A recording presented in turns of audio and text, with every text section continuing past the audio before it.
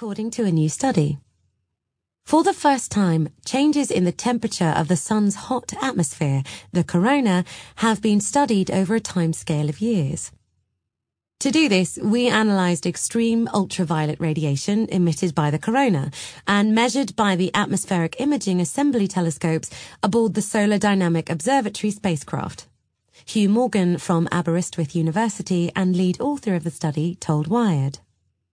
Studying the solar corona is important for understanding what drives the solar cycle, how this cycle affects light and heat output by the sun, and how cycle-related changes may affect Earth.